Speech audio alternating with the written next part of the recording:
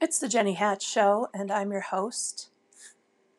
These past few weeks, I've been thinking so much about the families who are struggling because they're finding it difficult to find baby formula for their infants. And I've had several conversations with friends and my son, whose wife is nursing their second child. He's just a little 1-year-old baby boy. And I asked him specifically, how do you feel just knowing that you've got this covered and you don't have to have the headache of trying to find the baby formula. It's not to be found. And he just said that they have friends who are really finding it difficult and they're struggling. And he said it made him feel peaceful to know that they could feed their child. And over the years, I've thought many times about parental responsibilities around feeding our children. There is a move, and there has been for some decades, for the federal government to feed our people, whether it's through SNAP benefits or WIC or the school lunch program. There are millions and millions of dollars that are spent feeding the children of America. And I don't lament or bemoan the dollars spent feeding young families especially, but I don't think we were ever intended as parents to have the federal government step in and play this vital role when it's so clearly outlined in the scriptures that we are supposed to live, to work for our daily bread. By the sweat of thy brow shalt thou eat. And there's many injunctions in the scriptures where it talks about how, if someone's not willing to work for their food, break his plate so he cannot eat. And that this has been a stewardship of parents since the beginning, Adam and Eve times, to go out and do the work necessary to feed our little ones. And it's honestly the sign of a sick and depraved society where the care and feeding of children is turned over to others or not done at all. And children become cumbersome, and parents just absolve themselves of the responsibilities of feeding and clothing and providing them with shelter. So we are where we are, which is at the crossroads of Babylon and Zion. And I would suggest to you that a Zion society is one where young couples not only feel obligated, but are also supported in every conceivable way by society to feed their own children. And as we move forward, the question has to be, whose fault is it if babies go hungry? Ultimately, I believe that that responsibility mostly lies with the mother. And so what does it mean to have a breastfeeding-friendly culture and society?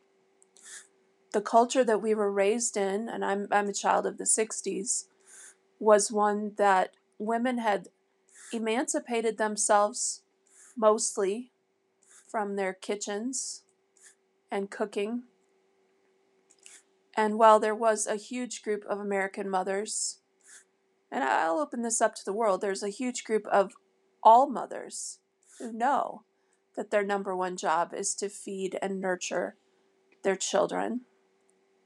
Many young moms do not feel like they have the know-how or the skills or even the desire to breastfeed a child. And we all know that breast milk is the healthiest for the baby. It's literally brain food.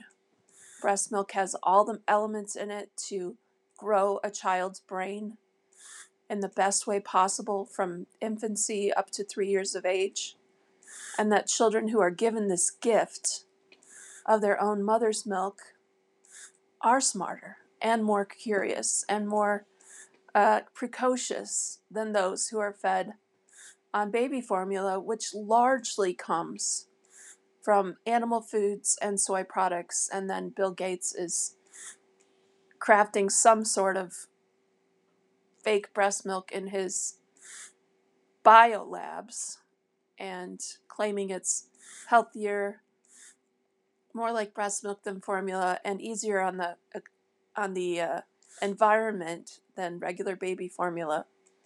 So that's coming down the pike. But I would suggest to you that if we are serious about America feeding its infants with the best food, the most nutritious food, that we will do everything in our power to make our culture breastfeeding friendly. So what does that look like? Well, I have a couple of suggestions for the politicians. First and foremost, let's set it up so that if a woman makes the sacrifice to breastfeed a baby, which is a full-time job, if you factor in shopping and cooking the food you need to eat, to make the milk, cleaning up afterwards, doing dishes, the work that revolves around the kitchen, which translates into the breast milk, the actual time the baby needs to actually be on the breast to manufacture the milk. And that mother makes the commitment to do this for her child for 2 years. I would suggest that society make it so she never has to pay taxes again. That this investment in one of our citizens is so significant, unique, and important that that's the type of value we place on this mother doing this work. And then for the mother who has more than one child, perhaps has a large family, we say to her, hey, we will make it not only that you never have to pay taxes, but that you will never be required to work outside your home ever again. You can just be at home with your family and nurture them, and not hand her a check or some sort of a monetary remuneration for her efforts, but instead create a culture where families can easily live on one income. And hopefully that's from the husband or the partner of the woman who is breastfeeding the child. So how do we do that? Well, our society has never had a more vivid example of this phenomenon than we have the last 2 years, when President Biden's policies and his actions have resulted in a complete flip away from the market-based economy that President Trump and his administration was putting in place. And do not blame high gas prices and shipping problems on Putin. That's a lie. The policies of the Biden administration directly have impacted inflation rates, the shipping container malaise, and all of the spikes in gas prices, which have absolutely affected food prices, totally affected small businesses and large businesses. And right now we are on the verge of a complete economic collapse. And so it is the policies of our politicians that will create a baby-friendly and a family-friendly economic environment going forward. And I hope that you who are listening will vote for those people who will put in place sound economic policies to make it so that families can easily live on one income. And I'm not talking $15 an hour minimum wage. Nobody can live on that. I'm talking someone who puts out 8 hours of solid work a day and is paid enough money that his family or her family can live comfortably, feed their children, pay their bills, and move forward with their lives. And I believe the policies outlined by President Trump, put in place the Make America Great Again infrastructure, will be the best way to accomplish this goal as we move forward. When the feminist movement really started revving up in the early part of the 20th century, and women were first given the right to vote, the women themselves who were demonstrating would hold up baby bottles and they would say, "This is what is emancipating us as women." So our grandmas and great grandmas understood that what truly tied a woman to her home and to her kitchen was the need to provide breast milk to her children or have the funds to pay for a wet nurse. And a wet nurse is a woman who would hire herself out to take care of and feed another woman's child. And those women back in the day who were loudly proclaiming this baby bottle, which back then was filled with cow or goat's milk, and then eventually became formula, this crap in a can that is just so toxic. These moms understood that they were being emancipated from the, quote, slavery of their mothers and grandmothers being compelled to breastfeed their children. And so as we go forward, I would hope that moms would consider the full-time commitment it is to breastfeed a child and then feed that child and then do the things in her own kitchen, in her own daily schedule to make certain that she is eating enough and is providing for her own. I believe properly crafting breast milk happens with lifestyle choices and habits. And when I was a new mom, I had been working as a regional actor at a summer stock theater company, 8 shows a week in West Yellowstone, Montana, right next to Yellowstone Park. I was an actor at the Playmill Theater. And then I went home to Detroit, where I met my husband at church. And we married in 1988 and immediately got pregnant with our oldest daughter. And after she was born, all I could think about was being in a show. I wanted to get my dancer body back. I wanted to get back on the stage. And when she was just a few weeks old, I auditioned for a show and got a lead. During the weeks between audition and when our first rehearsal was, I had a complete nervous breakdown. And although I had been breastfeeding my daughter 100%, I was so distracted by my career and my goals to get thin again and get myself back on the stage that I had this breakdown and was hospitalized for 6 weeks and lost my breast milk and was not able to feed my child when I got out of the hospital because I had been put on many different psychiatric medications, one of which, lithium, you can't take it while you're pregnant and breastfeeding because it causes abnormalities in the baby. So all of my dreams for being a committed homemaker / actor went up in smoke as I was not able to reconcile the two, which honestly are not very compatible. props to all the actors out there who can be in shows, musical theater, do movies and TV while caring for an infant. I couldn't do it.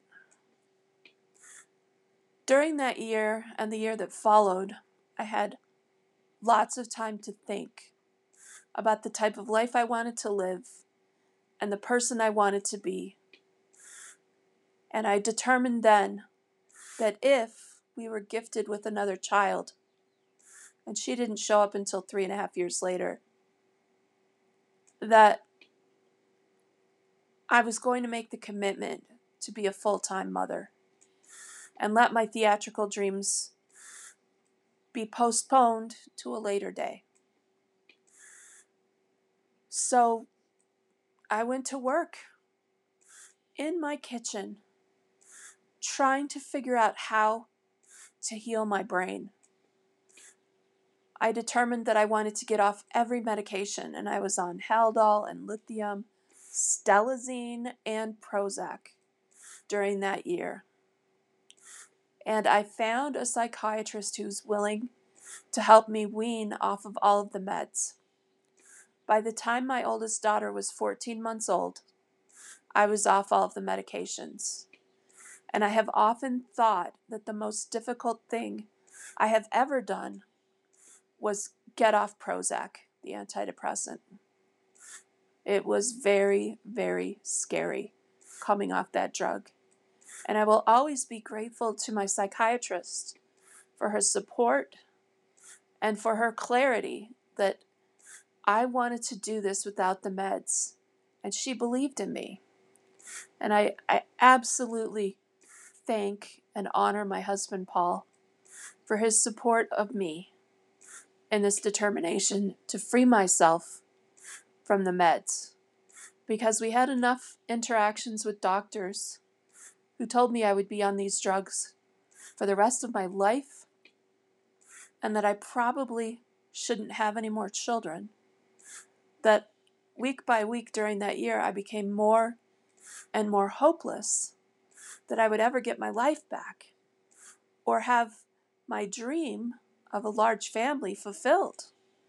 It felt so far away and so impossible during that year that my depression was compounded and solidified to the point where it felt like everyone around me, neighbors, friends, family, extended family, were just looking at me with this distrust that I could figure out how to be a mother to more than one child. During the time in between my daughter's births, we moved to Nebraska, and then we moved to Boulder, Colorado, which is my home now. Detroit's the home of my heart, but Boulder is the home where I found my life and healing and crossed paths with so many people, friends, professionals, total strangers, who have helped me on my journey to wholeness. Boulder is a little mecca of natural healing. When you drive around town, it feels like there's a health food store on every corner because they're all over the place. And it is so wonderful to be in a community of like-minded people who are focused on nourishing themselves and doing the hard work of being a focused, dedicated mother.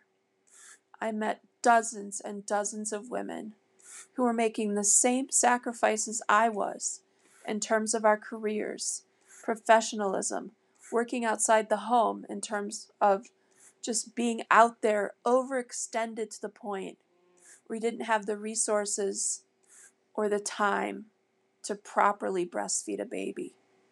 And I'm so grateful for those friendships, many of which continue today.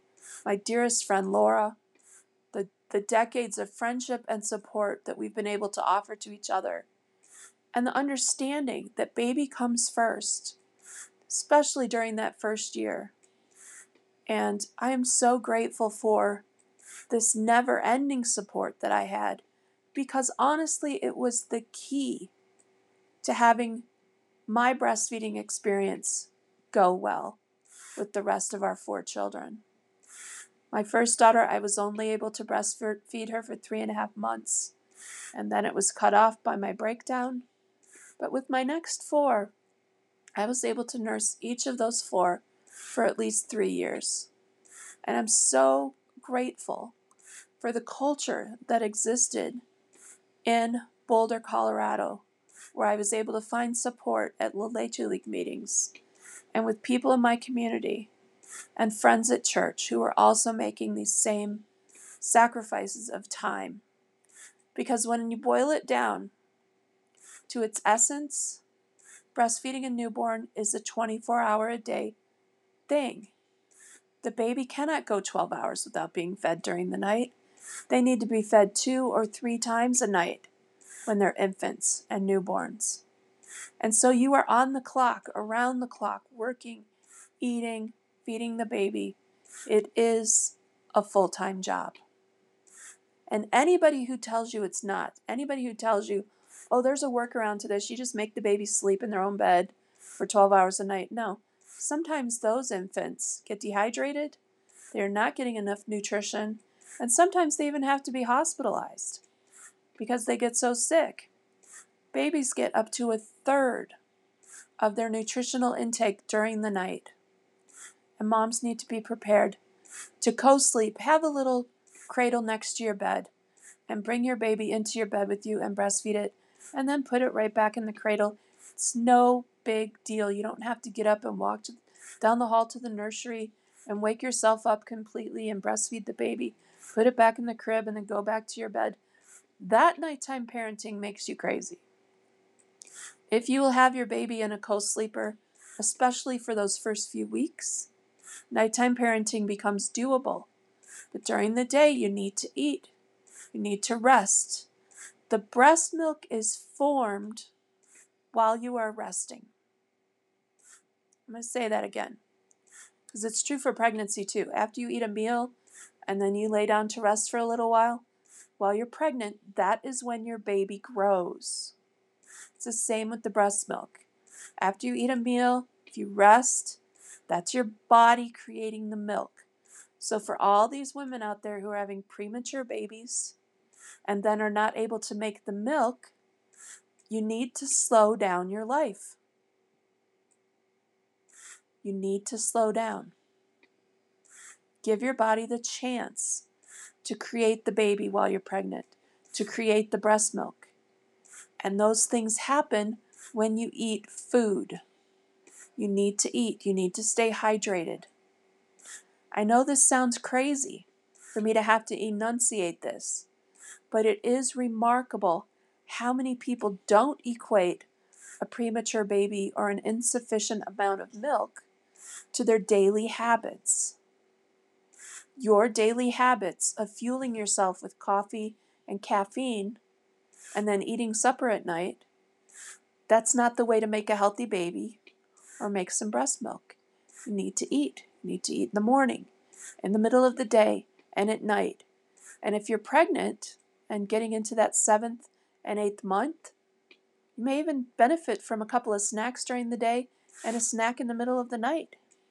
And then rest. Let your body build the baby. It knows exactly how to do that.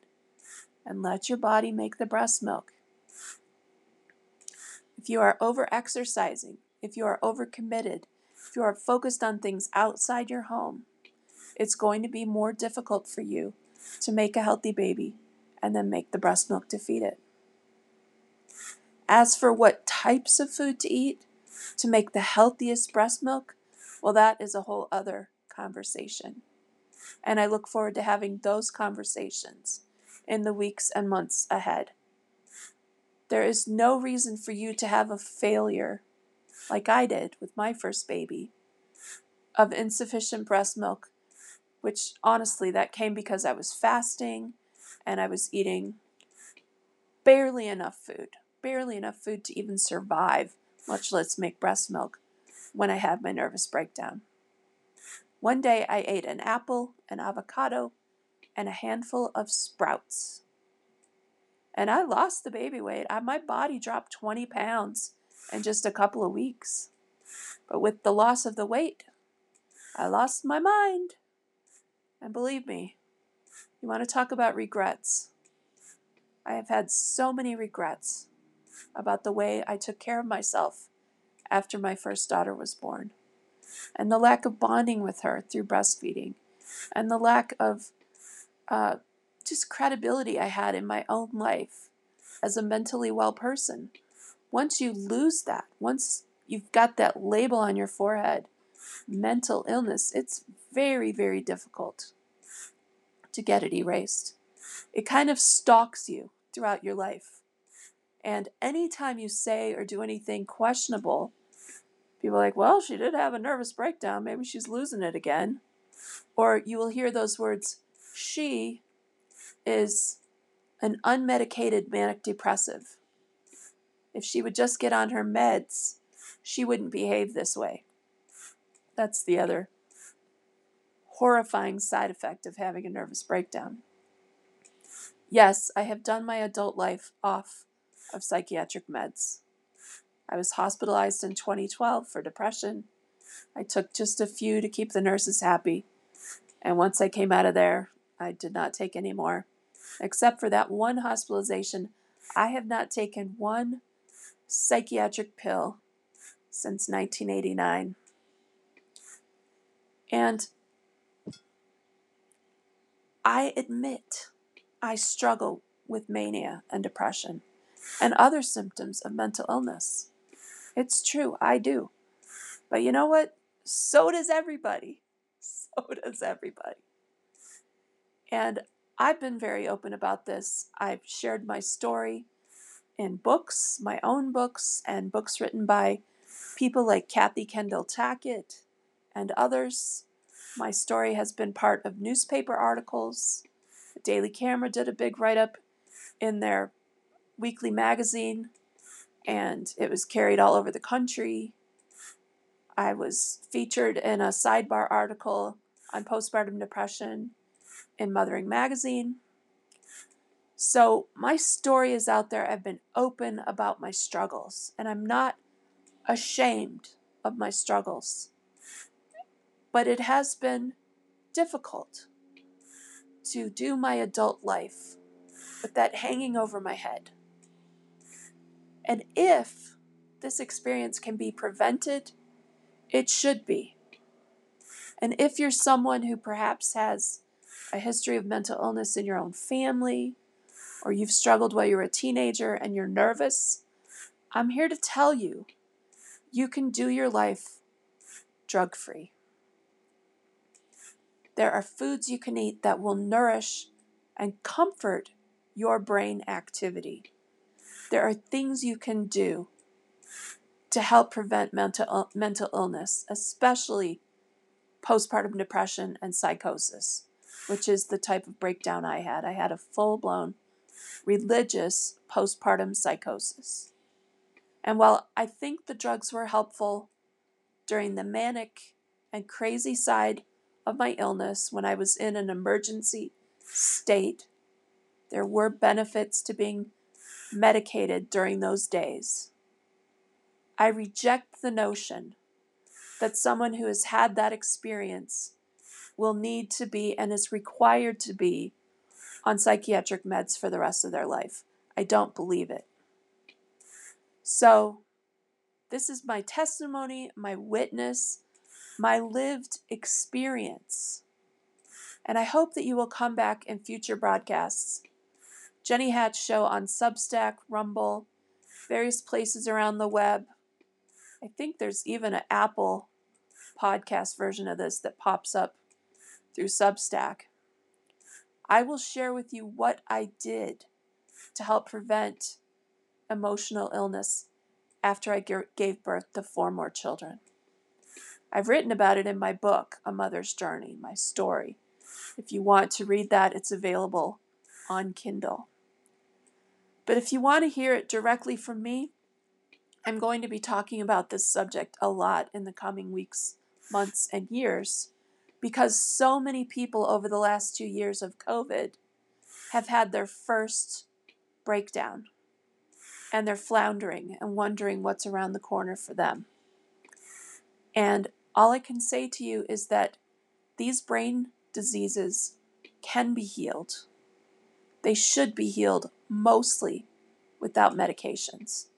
And if you look to medications as the only source of healing for you moving forward, you are limiting yourself, literally limiting yourself from potential wellness that could even translate for you moms out there into having a healthier baby, a healthier postpartum, and breast milk that flows like cream.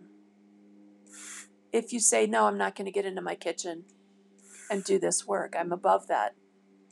This is the great lie that has been taught to our young people, especially the women, that if they do the work of cooking and cleaning and washing dishes and doing laundry, that they are somehow less than their sisters and friends who are out in the professional world working as attorneys and judges and doctors and lawyers. The great chefs. There's this notion that they're less. And I just want to tell you, you as a dedicated mom, you are the flower of society. You are the person who all of us should be celebrating and rejoicing over, because you are literally the hand that rocks the cradle of our future world. And the power, you have so much more power than you know.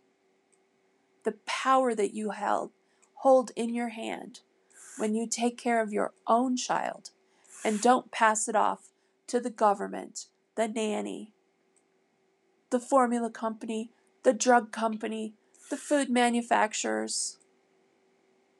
When you do that work yourself, there is so much power that you are wielding. And the joy that will be yours when you have this family and everybody's healthy and everybody's functioning and everybody's moving forward with their lives. The joy, you can't even quantify it. So this is my message to you on this beautiful Sabbath morning. Let's all work together to make a breastfeeding friendly culture and society. This is Jenny Hatch. Thank you for stopping by. I hope you have a wonderful day.